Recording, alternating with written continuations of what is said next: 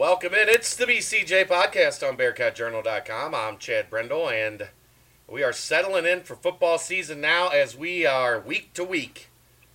As we roll through college football, I am joined, as always during college football season, by my partner Dave Simone, and this is our annual preview of the Bearcats schedule. We do this every year right at the end of camp, the week before the opening week of the season. We will have a guest from Bruin Report Online next week that'll help us preview and take a look at UCLA. We'll have to nail down a time for that here in the upcoming days, but I've been in contact with Tracy Pearson, the publisher from the UCLA site, and we are going to, I think I'm going to go on their podcast. They're going to come on ours. We're going to do some cross-content to get the fan bases familiar with the teams. No surprise, Dave. Tracy and I became friends over the spring. Yeah, I can imagine you might have had a few things to talk about. Tracy's great. He's been in the business for a long time. Been running the UCLA site for about 20 years. So we will, as always, welcome them in as the Bearcats take on UCLA here in, are we at 9? Yeah, 9 days? Yeah, we're at, we're technically under 9 days because we're probably mid-second quarter a week right now. So 8 days and change. It's exciting. It's gonna be a very interesting year for a multitude of reasons. We will get into those briefly. Camp ended today. The last trip for me out to Camp Higher Ground. I'll give a hat tip to Justin Williams. Outside of having to go to a wedding on Saturday, he made it to every practice. I can't say the same for the other publication in town. They, no surprise, they tailed off as the week went on, and I didn't see him today. So I judge you on your effort, Dave. Effort shouldn't have to be coached, right, Dave? That's right. You should bring full effort every day. Effort should be an everyday thing. That shouldn't have to be coached. If you make me question your effort, you've lost me. I'm out. A really good camp. I thought it was very even. There were days the defense was very good. There were days the offense was very good. Desmond Ridder was really good. I think a new star emerged at this camp. He would be my camp MVP. I've mentioned this a couple times now. If I was giving a camp MVP, Dave, it would be Kobe Bryant. He was pretty darn good from what I saw. Absolutely dominant all camp, every day, every snap that he was on the field. They could not beat him. They could not complete a pass on him. When he was in man coverage, there was absolutely nothing the defense could do. They tried everybody. They threw the kitchen sink at him. Alec Pierce, Josiah DeGuara, Josh Wiley, Ja'Shawn Jackson, Trent Cloud, everybody. Everybody they had, they could throw at Kobe Bryant. They did. And as he said, it was either Thursday or Friday. He knocked down a pass on the sideline, and the offensive guy tried to say something about, he got there early or it was holding or whatever the claim was, and Kobe looked at him and said, "Bro, you ain't completed a pass on me in 3 weeks." And he wasn't exaggerating. I can only remember maybe 3 passes completed on him in camp. I mean, you're talking about a lot of passes. 7-on-7, 1-on-1s, team portions. He's on the field a lot, and nobody could make anything happen against Kobe Bryant. I was countered today with offensive MVP Alec Pierce. I think I would probably agree with that, just the consistency and continuing to take his game to a different level. It was a great camp for Alec Pierce. Fortunately for him, most of the time he was opposite Kobe Bryant. They very much did him a favor, or we might be talking differently about him going into the season. We might be saying, I don't know about Pierce, man. He just couldn't get open. But, man, Kobe was just phenomenal, and you got to see him a couple times.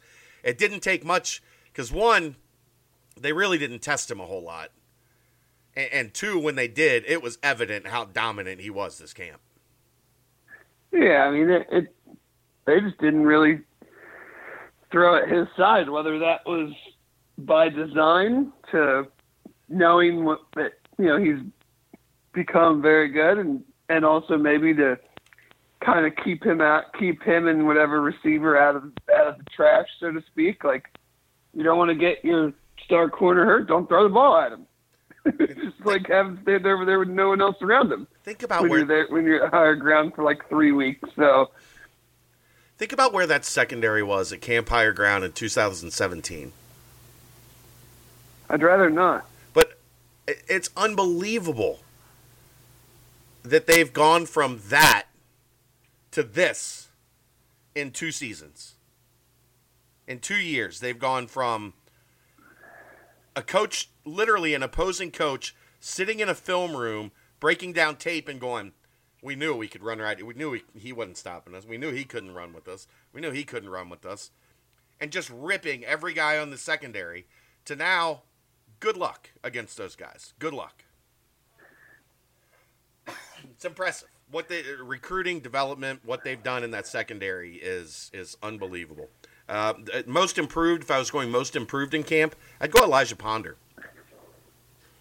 I mean, he went from a guy that wasn't in the 2 deep last year to maybe being their best defensive lineman. And did that building his way up through the spring.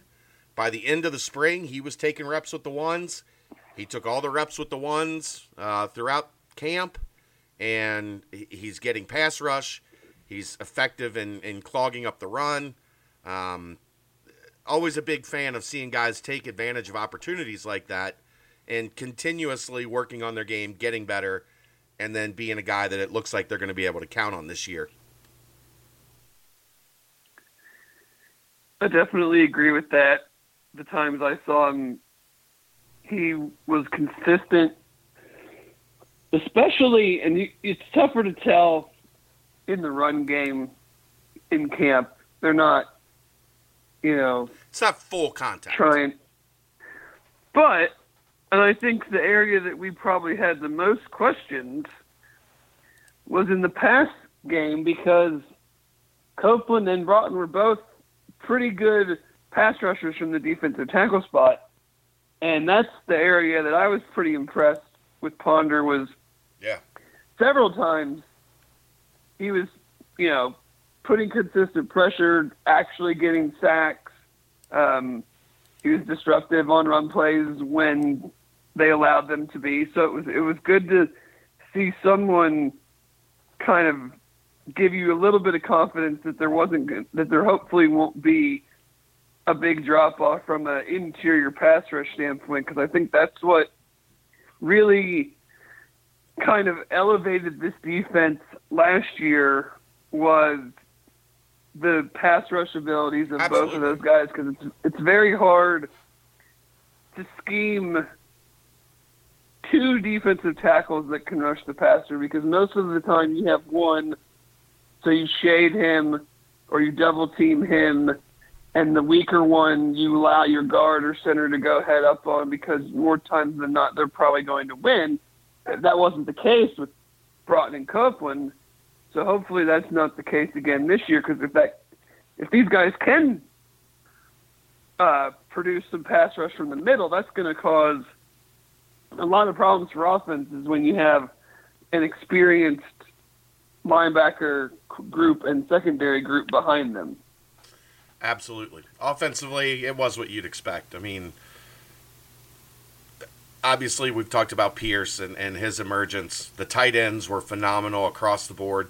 Blocking, passing game, third down conversions, everything you could possibly ask for, and probably more from that group throughout camp.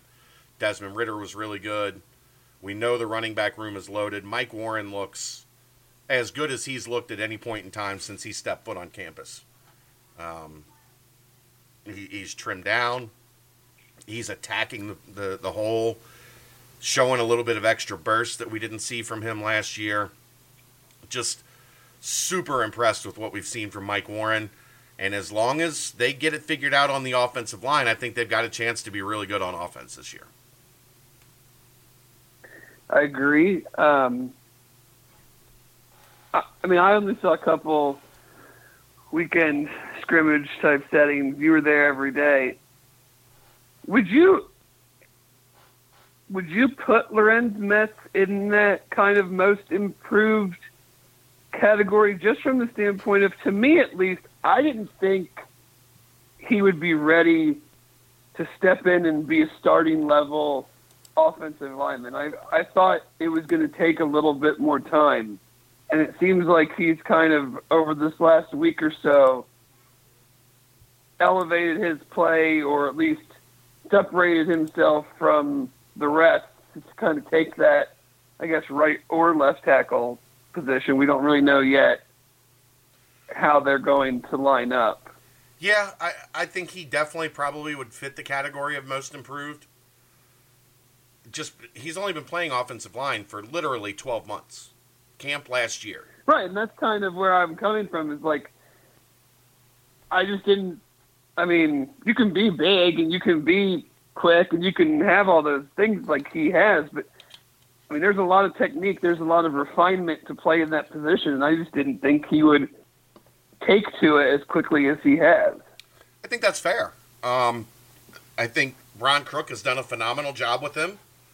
One, it doesn't hurt that not only is he 6'9", 330 pounds or whatever he is, he's really athletic. Like, I don't think people understand that about him yet.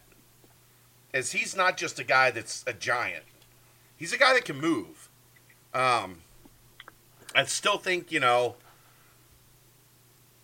can get him with some misdirection in the passing game.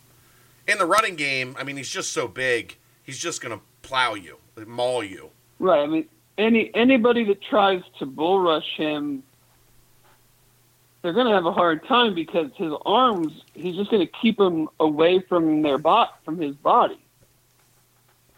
So you're going to have some level of technique and variance to your pass rush. Yeah. I think, to really work on him. And I mean, we'll get into that, some possibilities along those lines when we get into the schedule a little bit. But, it's going to be a work in progress. I think there's going to be times where he looks great, and I think there's going to be times where, at least early, where he maybe, looks out of place, or someone, whips him with a spin move or gets him off balance or something, because he is so big, they get up under him and kind of throw him. But, but you can't really, we talked about this before, you can't really, offensive line is one of those deals, you just got to go out there and play. You're not really going to improve until you are put in those situations and have to kind of react to what a defense is doing in real game speed. Yeah. He's going to have some growing up to do. I don't think that's a question at all. But, I mean, I think especially for his sake, this is probably a year that you would like to have maybe had a quote-unquote bye game or two. Dino Boyd. Yeah. To kind of another grad transfer type guy. But ultimately, I mean, long term, what this is going to do is it accelerates the timeline for Metz. And now you might potentially have a pair of 4-year starters on your offensive line. Yeah. Because Cooper's going to be there for 4 years. And if Metz... What? You actually really have... Wasn't Zakari only a redshirt freshman? No, he was he played 6 redshirt sophomore. Well, no, sophomore. Okay, so he's basically a 4-year starter though too. Yeah, I mean he started 6 games as a redshirt freshman, and then you're gonna potentially have those 2 guys. I think Mendiola is gonna slide into that next year. It'll probably be. For that spot replacing Morgan James, it'll probably be Mendiola and Dylan O'Quinn, if I had to guess. Right. But still, you're getting to a point where, and this doesn't happen in college, if Metz can get this done and prove that he can hold up and do the job, where you're going to have long-term roster stability on the offensive line, and that just doesn't happen because guys generally don't produce until they're juniors or seniors. And so you get 1 or 2 years of a guy and they move on. Having a large majority of your line together for 3-4 years just doesn't happen. It just doesn't happen. No. So, all right, let's get into the schedule. Camp was good. The one parting thought on camp, as easy a camp as I can remember covering. At no point did I really hit the wall where it was like, I just don't want to wake up today and go out there and do this. And let me tell you, when you're doing 19 practices in 22 days, 23 days, whatever it is, there is typically a point where you're like, not today, man. Not today. And didn't happen. You could probably attribute a lot of that to winning. Yeah, it's a lot easier to drive out to Harrison, Indiana when you're covering a team that should be pretty good. And practice is fun to watch because you've got two good units going against each other. I mean, right. You remember 2, 3, 4 years ago, we'd get about halfway through a practice and look at each other and go, God, this is awful. Like, this is brutal to watch. And it turns out it was brutal to watch on game day as it was at camp. That has not been the case. There's been compelling storylines. There's been a lot of stuff to talk about. I think one of the things that always gets the most difficult is by the time you get to camp, you kind of run out of things to talk about. And that's always tough every year because you're writing about 19 practices in 22, 23 days. But I didn't really ever run out of stuff to talk about with this team. There was always kind of something different each day that kind of popped up. And it was a really fun camp to cover. I had a really good time. So that's that will close camp coverage from BCJ as we get the kick scrimmage tomorrow. A lot of basically a special team scrimmage, kickoffs, punts, extra points, all that good stuff, field goals. A lot of work on that stuff tomorrow. Then they'll get into game week on Thursday. I believe we're going to have some practice availability on Saturday. That's not locked up yet, but chance to talk to some players on Saturday, and then on the road to UCLA, and I think we'll have the Fickle press. We'll have the Fickle press conference on Tuesday, but our player availability will be Saturday. So be ready for all that. If the doors open, I will be there. We will have coverage. All right, Dave, UCLA. What's your breakdown? What's your take on the Bruins as we get ready to break down this schedule here? 12 games. The first 7 of them, not a lot of fun. Well, that could be. Yeah.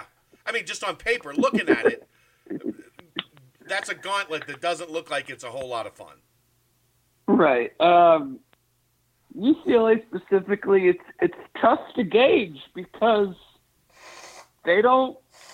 Chip Kelly doesn't say anything. He's very good at speaking words, but none of them with any meaning in his daily or every other day post-practice press conferences, and they don't allow the media to really watch any part of practice past 20 minutes, and the first 20 minutes seems to be a lot of special teams work and just your kind of basic position drills. They were much better the second half of the year than what most UC fans saw in game one, which is, to be expected, especially offensively. Defensively, they played better overall, but they were still in shootouts in most of their games that were close. Utah gave it to them pretty good towards the end of the year, but other than that, all their games were pretty competitive in their Pac-12 games. I guess the biggest question is just Joshua Kelly, the running back, who really didn't play hardly at all against UC, ended up having a fantastic year And as of a couple of days ago, hadn't practiced in over 2 weeks, probably going on 3 weeks. So when you're virtually in game week and you're still not really practicing at all, they use yellow jerseys for their guys that are being held out, and you're basically just doing some stretching and light jogging. When you're 8 days out from game day, my thought is kind of has shifted to, well, are you just too close to game day to play? Like, where are you? Where is a player conditioning-wise? I'm sure he knows what to do and all those things, but, I mean, you've got no reps, so it's hard to imagine you're in game shape. And how close are you now to the point of where you just can't play because you're not ready? So that's something to watch for sure. They've had way less injuries than last year. I know leading up to our game last year, it seemed like, especially defensively at linebacker, they were in a heap of trouble. I mean, they've been hit at linebacker already this year. Their starting middle linebacker is out for the UC game, and one of their other linebackers, something seems off with him. He's been practicing, but the reports I've read kind of make it sound like he's maybe nursing something. Their starting left tackle is out and will likely be replaced by a true freshman, a highly touted true freshman. So give him his due there. The kid, I think, is enormous. It's something like 6'5", 6'6", 330 as a freshman. But, again, true freshman, first game on the road. We all know what Nippert has done to non-league teams in the past. Yep. So that'll be something to watch. I guess I'll be interested to see offensively, are they more of a blur offense?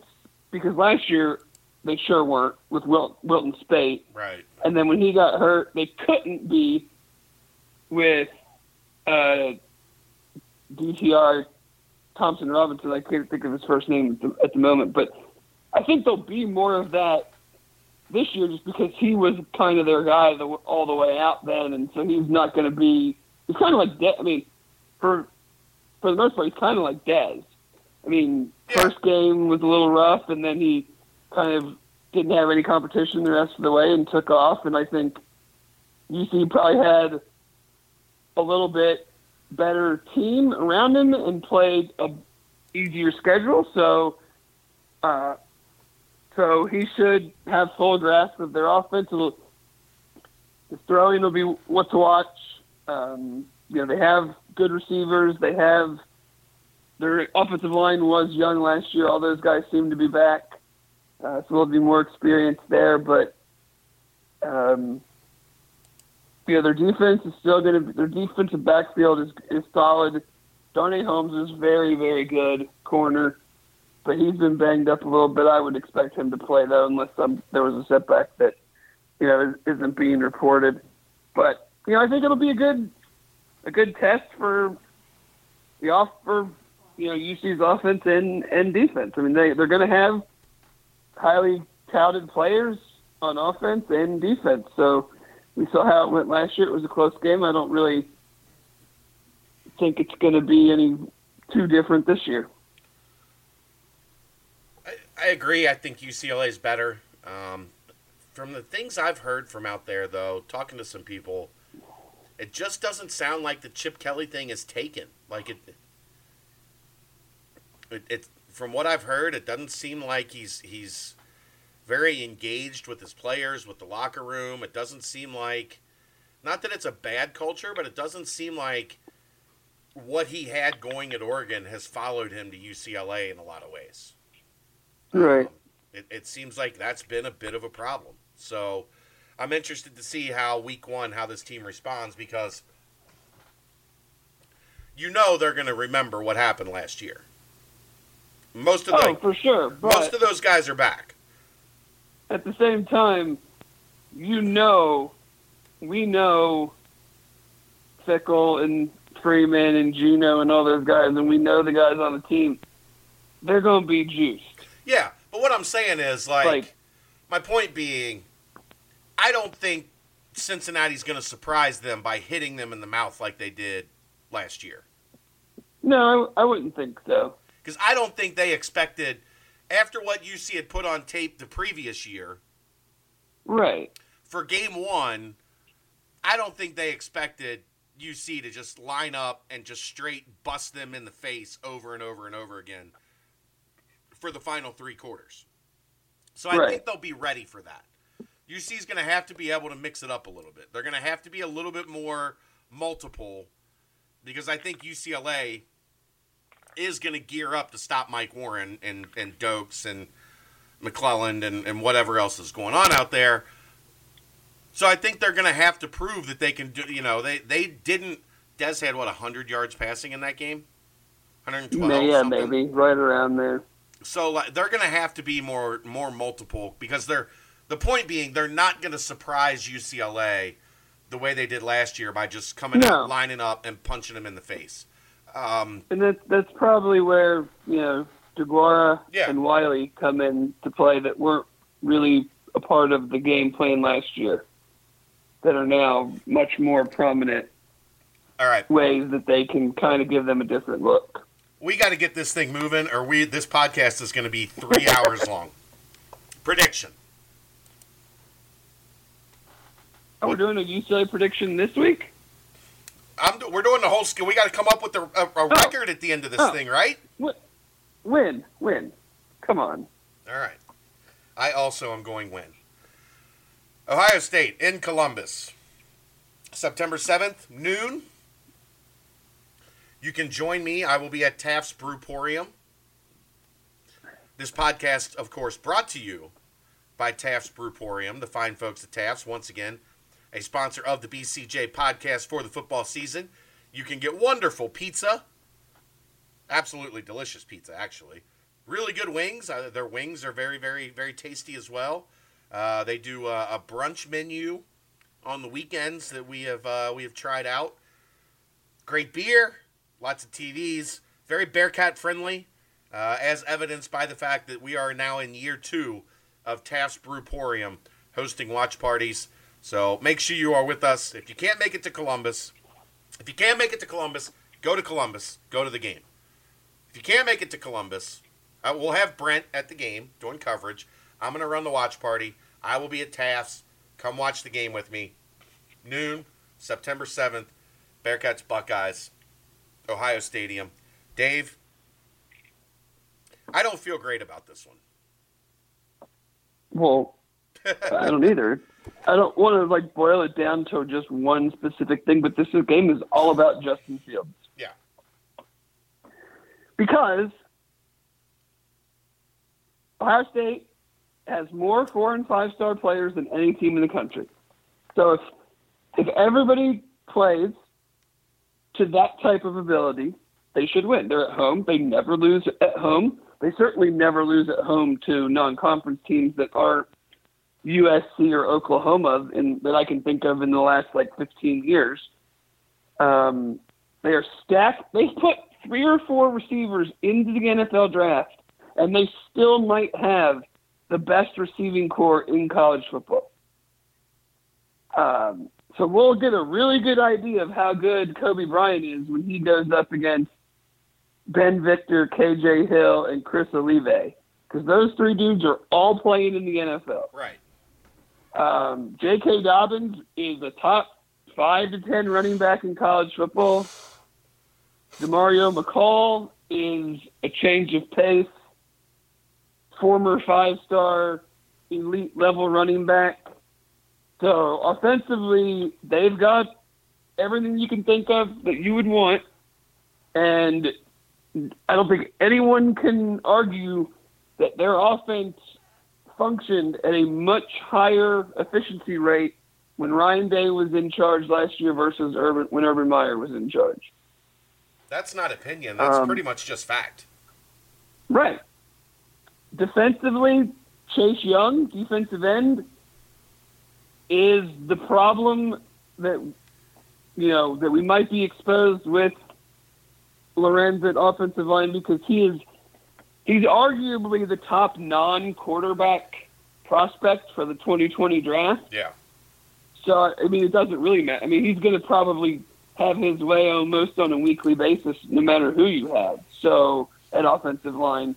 So it's going to be imperative, I would imagine, that we're going to see a lot of some Bruno LaBelle and Will Heber. 87 is going to be in the game a lot. Wherever he lines up. I guess if they have a weakness defensively, it's the back seven. The linebacking group is not what I would consider elite from a speed or athleticism standpoint. And I think the DBs are okay. But they're still, every one of them was still probably a 4 or a 5-star. Not that, once you get to college, I think that kind of goes out the window. But they have the ability in there somewhere, more than likely. So against a young wide receiver group that hasn't really made a name for itself yet. Right. I mean, I know a lot of UC fans are jacked up, and I get it. And if you're going to beat them, this is the year, because all it takes is a great defensive effort from UC and Justin Fields not being ready for that type of competition yet. They've got absolutely nothing behind him, which is more of a year-long issue than maybe a second game of the year issue. Right. But really, I mean, it kind of just boils down to that. He's what, 6'3", 6'4", 230 pounds, can run, can throw, but I mean, he hasn't really played. Georgia really only used him in blowouts or short yardage / goal line situations. So commanding an offense is not something he's really done in a game situation yet.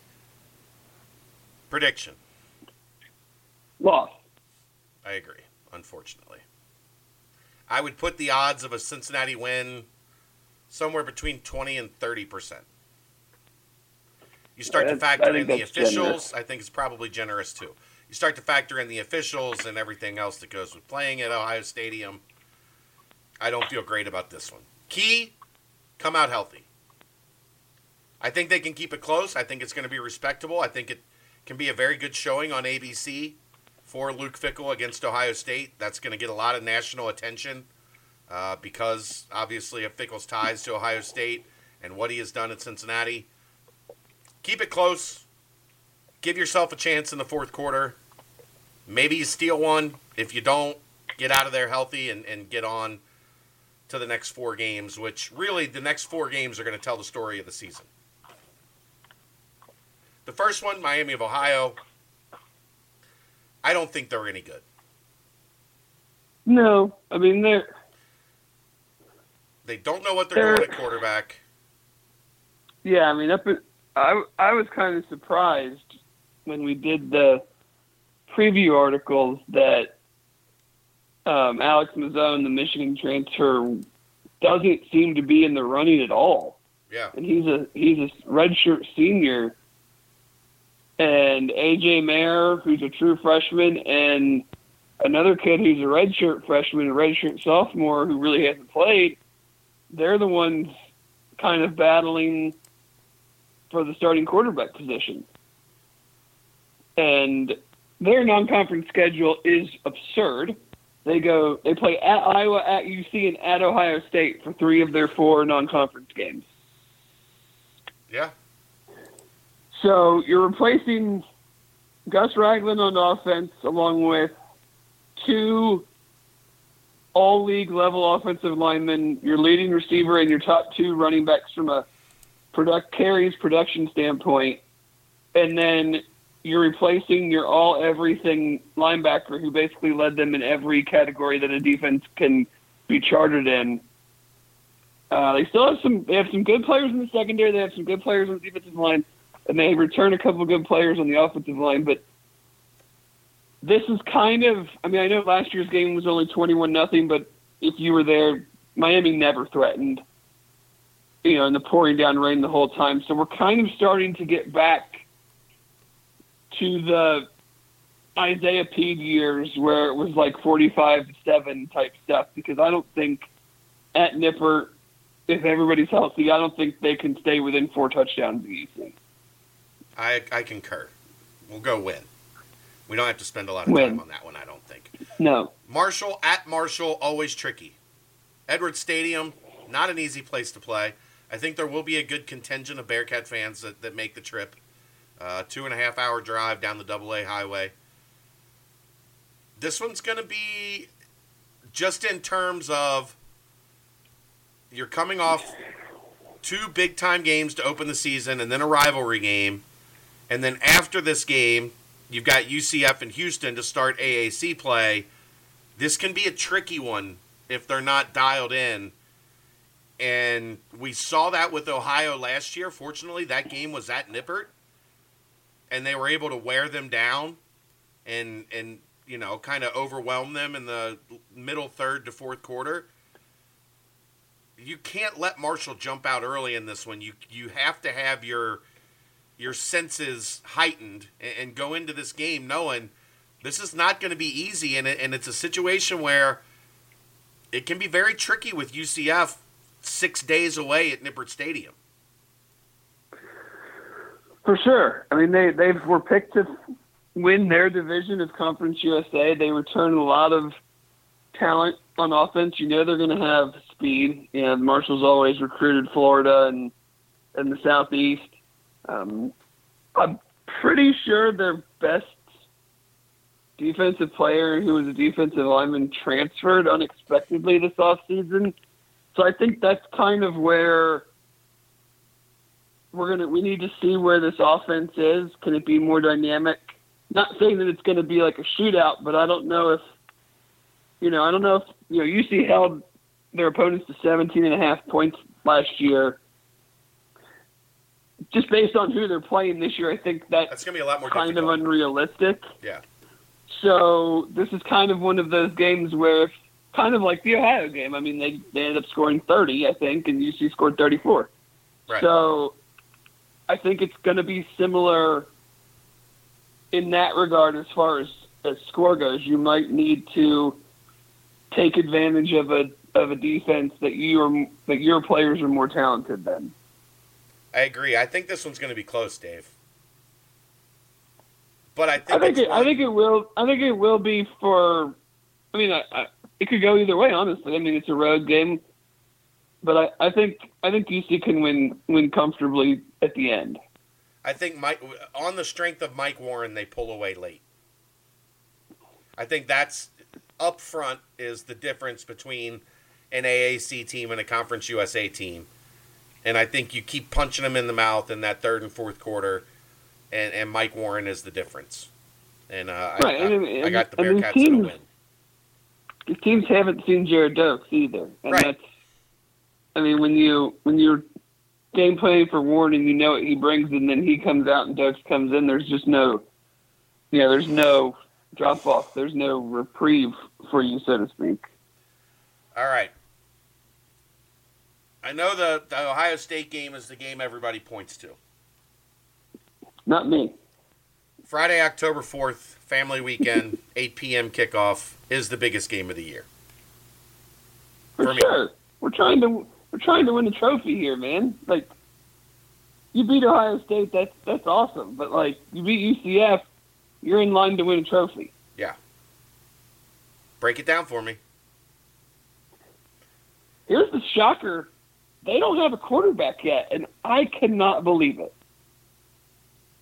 So everyone knows Mackenzie Milton and his horrific injury against USF last year wasn't going to play this year. Then probably a month or so ago, Darryl Mack gets injured. He might be back by the time the UC game comes around. But he'll have missed a lot. Right. Oh, yeah. He's still out probably another month. But I guess conventional wisdom was just like Brandon Wimbush transferred from Notre Dame to UCF. He didn't transfer there enough to play. Well, you still got to win the job. Well, apparently he hasn't, because we're a week away and they still haven't named a quarterback. And if it's not him, it's a redshirt freshman that has taken one snap, I think, or made one throw, or a true freshman. So it's not like he's in a battle with some other vets. Right. It's not a Hayden Moore, Des Ridder thing. Like, these guys have never played, and he hasn't done enough to win the job as of when I read an article from earlier today, which is, I just can't, I'm stunned by it. Outside of that, they are as loaded as Ohio State is at skill position. I mean, two awesome running backs, a slot receiver / running back, two really good wide receivers. The issue is going to be up front defensively. They graduated three really important guys from their defensive line. Richie Grant, their safety, is kind of like a James Wiggins. I mean, he's there. Everybody knows Richie Grant if you really, really follow college football. I think he made the Athletics second-team All-American at safety. Yes, he did. So, it's kind of one of those things where what the heck is going on at quarterback, and how much of a bump do we get from playing at home? Yeah. What do you think? Because, I mean, I thought it was interesting. I don't know. I think you listened to it. I hope our fans did, because it was a really good interview. Stephen Godfrey from what used to be SB Nation, now Banner Society, had an hour interview with Coach Fickell this week, and I thought it was interesting. He didn't come out and say the UCF game, but he talked about how there were some situations where he felt they weren't quite ready. And I would agree with that. And it didn't have to do with X's and O's. It was mental. And so here's your opportunity at home Friday. I don't think UCF's going to be undefeated. I think they're going to lose to Stanford. But everyone's still going to be watching, because now people are going to be watching because they want to see them lose, because everybody can't stand their fan base. Right. So, again, this is kind of like the Ohio State game. You kind of know what you need to do. There's not a lot of secrets to this one. Who you got? I got UC. All right. I think I'm going to agree. I think Friday night, Nippert Stadium, big game, family weekend, a lot of important festivities surrounding the game. Wink, wink, nudge, nudge. I agree. I think the Bearcats win. You get an extra day off, and then October 12th, travel to Houston. Big-time quarterback. The Dana Holgorsen effect. Oh, boy. I don't feel great about this one, honestly. Derek King is that dude. Yeah. Offensively, they're stacked, man. Derek Defensively, King, they stink. That's the thing. They're going to be a Big 12 team. No, they're not. Their defense is worse than Big 12 level. Well, they'll be an AAC team playing like a Big 12 team. So for those that maybe missed the Houston preview, obviously everyone knows they're replacing Ed Oliver. They're also replacing their top 3 tacklers, their top 3 linebackers, I believe their top 3 or 4 defensive backs. And they were bad last year on defense. And they were terrible defensively last year. So it's kind of one of those things where does a new coach, do they get a little better to support their awesome offense? Or does it just totally fly out the window and they're just as bad as they were last year? No matter how good or bad they are defensively, UC's going to have to score a ton of points to win. Yeah. They're not holding Derek King and that offense like in the 20s. I would be stunned. I agree. Excuse me. Well, that said, UC's going to win. I think I've got a loss here. I think it's going to be close. I think it's going to be high scoring. and this is one of those things, much like we talked about last year, and we got proven wrong on a lot last year. So, but you're gonna love this line. I'm gonna bring it back. I see better than I hear. Thank you, Marvin. This team was still as good as they were, as good as Cincinnati was last year. They were mistake prone on the road. Yeah. And I need to see that improve.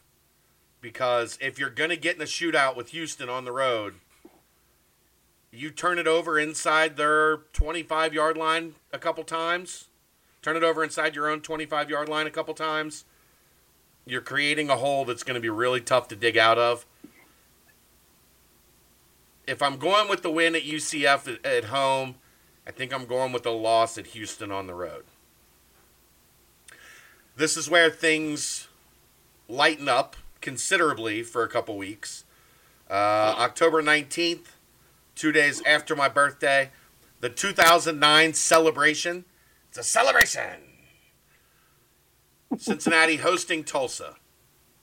We don't have to talk much about this one, do we? I don't know anything about them except they stunk last year, and if they're not better this year, Philip Montgomery's getting fired, more than likely. So we're not losing at home to Tulsa. Next.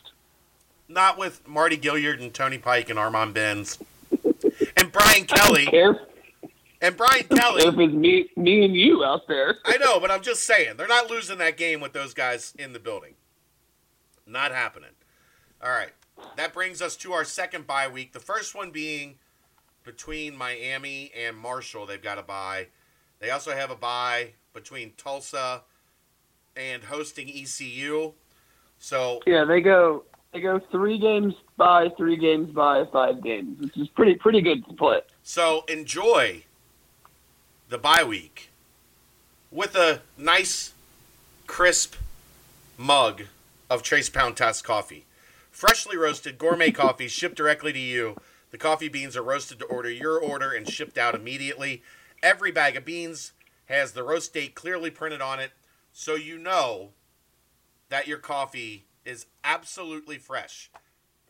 You can find out about Trace Poundtas coffee by going to www.tracepoundtas.com/coffee. That's TRESPONTAS.com/coffee. All coffee orders are roasted fresh for you. They are shipped out immediately. They offer 12-ounce bags in both whole bean and ground coffee. You can choose between light, medium, dark, and French roasts. Or they even have the K-Cup option now where you can get K-Cups. So go to the Trace Poundtas website. You sign up for a subscription and get freshly roasted beans sent to you, your choice, every 1, 2, or 4 weeks. When you sign up, go to checkout. At checkout, listeners of the BCJ podcast can enter Bearcats. And that gives you 20% off every bag of coffee in your subscription. Once again, at checkout, www.trespontas.com/coffee. At checkout, enter Bearcats, 20% off. Also free shipping. Do it now. You don't want to miss out. It is the official coffee of BearcatJournal.com. All right. One bye week followed by another bye week as Cincinnati travels to Greenville, North Carolina, Dowdy Ficklin Stadium, and they take on the ECU Pirates. I don't think they're going to give UC much of a game, but I think they're going to be a lot better because from what... Man, last year was as bad as... Well, I think not even just, like, as bad as they looked on the field. Like, I think that whole situation was a mess. And their new coach has had Mike Houston. He's had success every level he's gone, so I'm at least going to give him the benefit of the doubt that it will not be a tire fire even in year, I'm assuming they're calling this year 0. So they're not, from a talent standpoint, anywhere near ready to compete with like UC and UCF, but it's not. I don't think it's going to be hysterically bad as it was last year, but definitely still a UC win. Agreed. Okay, now we'll talk bye week. November 9th, UConn, homecoming. Get out. Get out. Run them out. I'm still trying to get many points as you can. Score 100. Run them out the door. I'm still trying to get Brandon to agree on the free beer till UConn scores deal that I came up with. As part of an aside to Randy Etzel's ridiculous contract where he gets all these. Yeah, right. If they score first, he gets like $2,000 or something just ridiculous. I mean, dollar beer. They were thirsty Saturday. $1 beer until UConn scores. They were everyone knows about their defense being historically, statistically, the worst defense ever in the history of college football. Ever.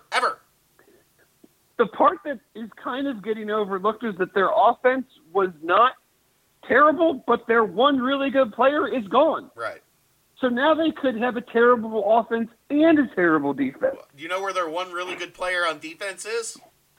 Yeah, on our sideline, wearing number 27.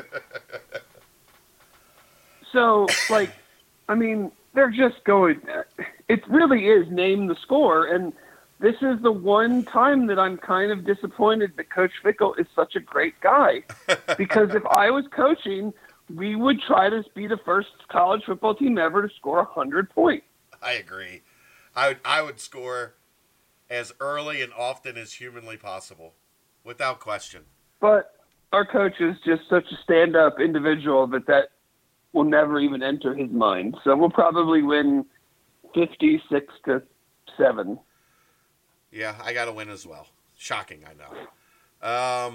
USF at home. Or no, at USF, sorry. No, on the road. Yeah, at USF, Raymond James Stadium, November 16th. I don't know what to think about them. It's going to be kind of like last year. I mean, they've got guys. Yeah, they've got dudes. Blake Barnett's back. Jordan Cronkite's back. The receivers are back. Their issue is going to be they got a new offensive coordinator, so I guess they're banking on being more of a true spread type team. Barnett was having a hell of a year last year before he started to get killed. He didn't play against UC, but they have – so if he gets hurt again, they're really, really in trouble because both Chris Oladokun and Brett Keane, who played against UC last year, they both transferred. Yeah. So they've got absolutely nothing behind Barnett. They still have some good players on defense, but it's just kind of like where is everybody with Charlie Strong? See, and to me, that's the $1 million question here. Does Charlie Strong have grip on this team by November 16th? Right. Kind of like they were 7-0 last year, lost to Houston, and then inexplicably lost at home to Tulane, and that kind of just carried over the rest of the year. They lost out. So where are they this year?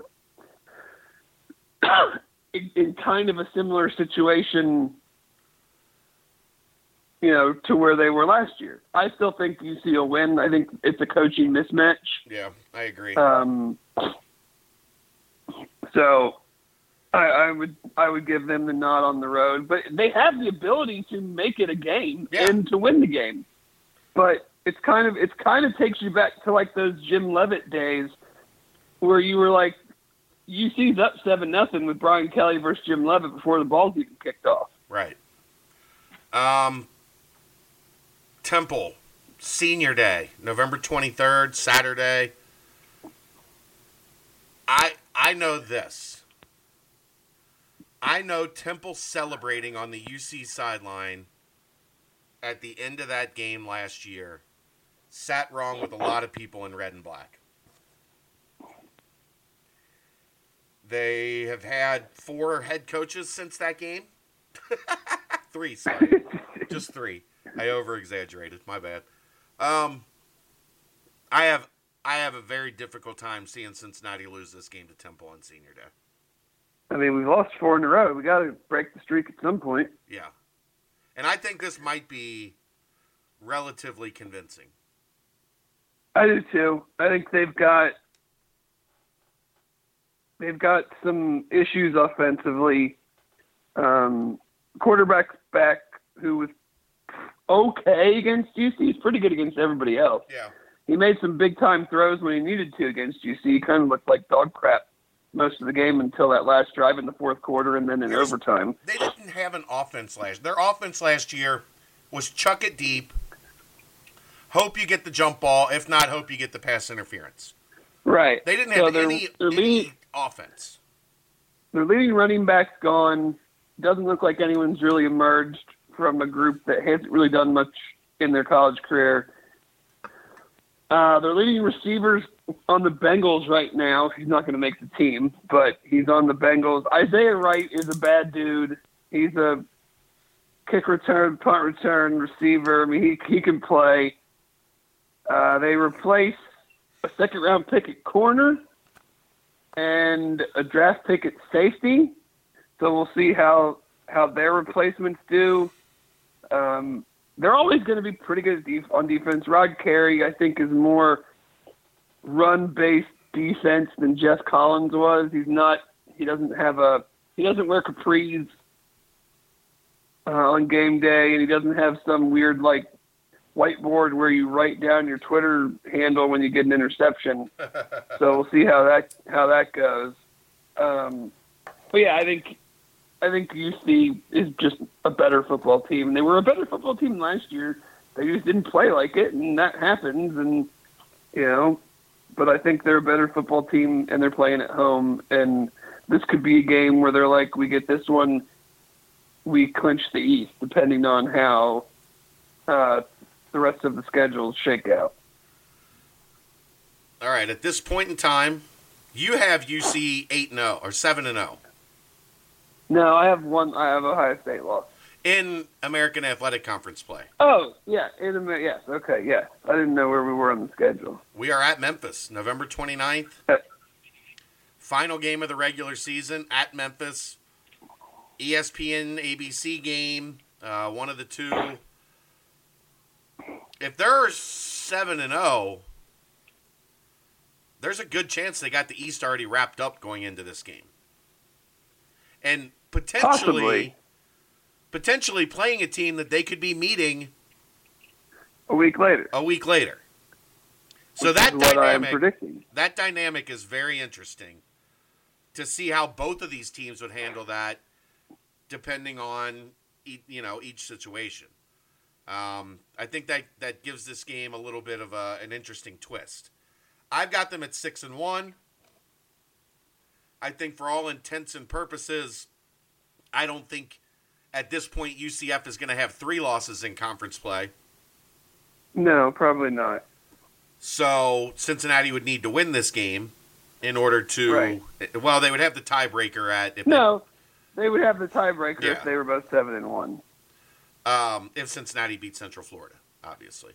Right. What I'm talking about is if they're 6-2, like if they lose to Memphis, but if UCF, if they're 6-2, Cincinnati would have the tiebreaker via the win that we predicted. If UCF is 7-1, then they would get it. This could be a very interesting game for Cincinnati in terms of trying to win the East and make it to the AAC title game.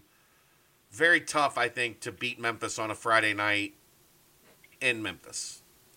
Well, I think they have the best group of skill. Like, if you go quarterback, running back, wide receiver, tight end, I think they have the best 4 together in the conference. Memphis. Brady White will now be a 3-year starter, I think, at quarterback. Pretty sure maybe last year was his first year starting. Patrick Taylor Jr., running back, who ran for over 1,000 yards last year and was their 3rd string running back. DeMonte Coxey at wide receiver is probably the best receiver in the league. And Joey Magnifico, which you cannot get a better name than that, is probably the best I would put him and DeGuara up there as 1 and 2A as the tight ends in the league. So they have the guys on the outside, skill guys. Their defense was okay last year, but was pretty much entirely sophomores and juniors. So you would probably expect a bump from them, and I've seen some stuff where, I don't know his name offhand, but you see those lists of like the next up and coming assistant coaches, and I think their defensive coordinator is getting some love for some people that kind of cover that realm of college football. So on the road, they almost beat UCF at home. They're probably going to be playing for the West, if not have already clinched the West. I think they're way better than Houston all around. So I think they're hands down kind of the favorite in the West. So I have this as a loss just because it's very hard for me to picture UC going 11-1 with their only loss at Ohio State. And this, to me, is the most likely spot to find a second loss. I've had 9-3 looking at the schedule from the day the schedule came out. I think I'm going to agree with you and stick with my 9-3. I think that puts them in a situation where they are either tied with UCF or second behind UCF in the East, which I think is where most have them predicted. I think it's that close. I mean, I think that's fair. I mean,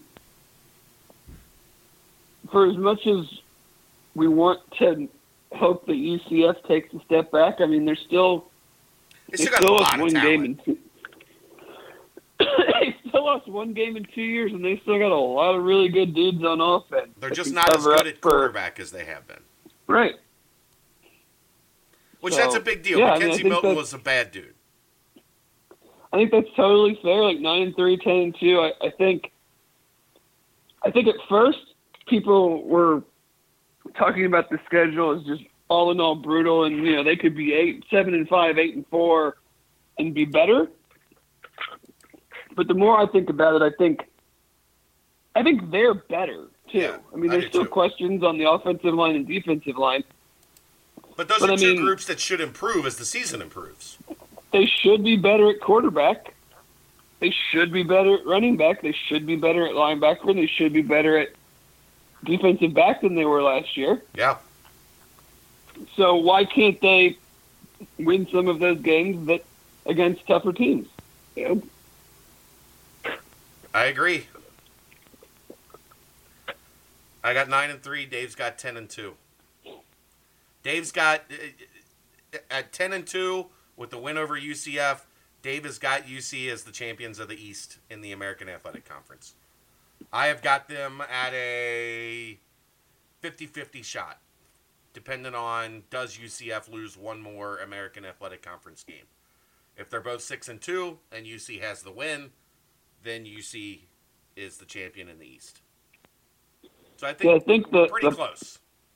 The crappy part for UC is they added Houston and Memphis, where Memphis drops off UCF's schedule. They've played them the last 2 years. Yeah.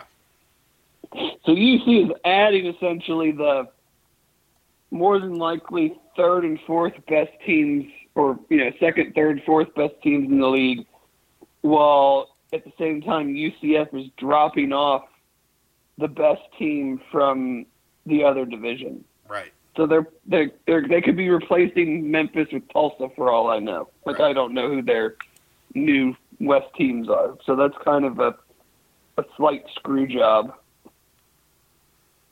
Yeah, but UCF or Cincinnati had that advantage last year.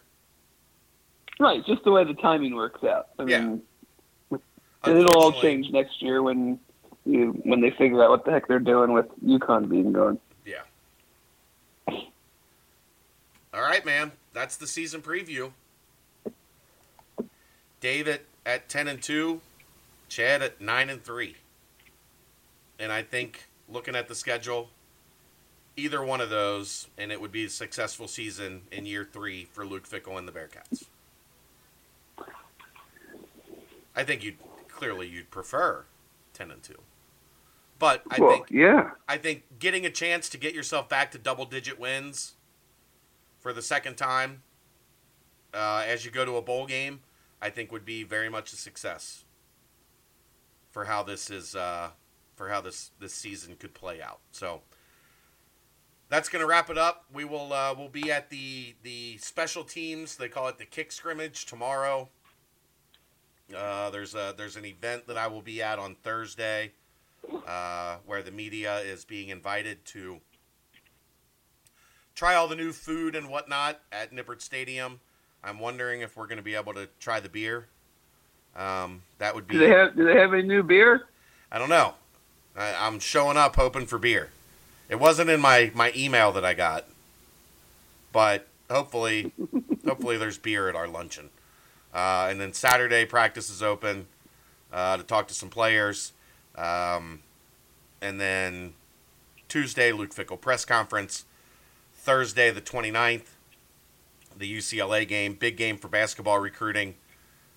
You have, I'm sure, seen Mike Saunders will be in town. The commitment.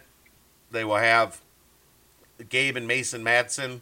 They're the primary targets in town for an official visit. It looks like J.J. Traynor from Louisville will be in town. That very likely could be an official visit as well. We'll have all the other names in terms of who is visiting for football and basketball as we get closer to the game. Dave, I do not, however, expect any media access outside of Luke Fickell's weekly press conference on Ohio State week. I think they are going to shut that bad boy down. Say that's a safe bet that they'll only do what they're obligated to do. Yeah, and I get it. I don't love it, but I get it. From the standpoint of, like, if you open a Tuesday practice like we normally have, you're talking about, 15, 20 people from Ohio State making the trek down to want to talk to Coach Fickell? You have to account for all of the Cincinnati media who will make their grand appearance for the first time this year. Yeah. So it's a situation where I would guess we're going to have pretty limited access Ohio State week, but everything from there should be smooth sailing as we roll through the 2019 season. Thank you to everybody for tuning in for our camp coverage. BCJ once again dominated camp coverage, camp reports every day, videos every day, access, insight, stuff that you can't get anywhere else. You only get at Bearcat Journal. Thank you, everybody, for being a part of that. If you're not a member, you can join now. You get your first month for $1, or you can sign up for a year and get 30% off the annual subscription. So if you're not a member of Bearcat Journal and you're listening to this podcast, go do that now. You are going to want to be a member as we get into football season, and then John Brannon's inaugural basketball campaign begins here soon as well. So go sign up, BearcatJournal.com, click on join, and make yourself one of the newest members of Bearcat Journal today. Dave, thank you very much, sir. Thank you. And we will talk here in the next couple days as we get ready to preview the Bruins of UCLA. I'm Chad Brendel. He's Dave Simone. We'll see you next time. It's the BCJ Podcast on BearcatJournal.com.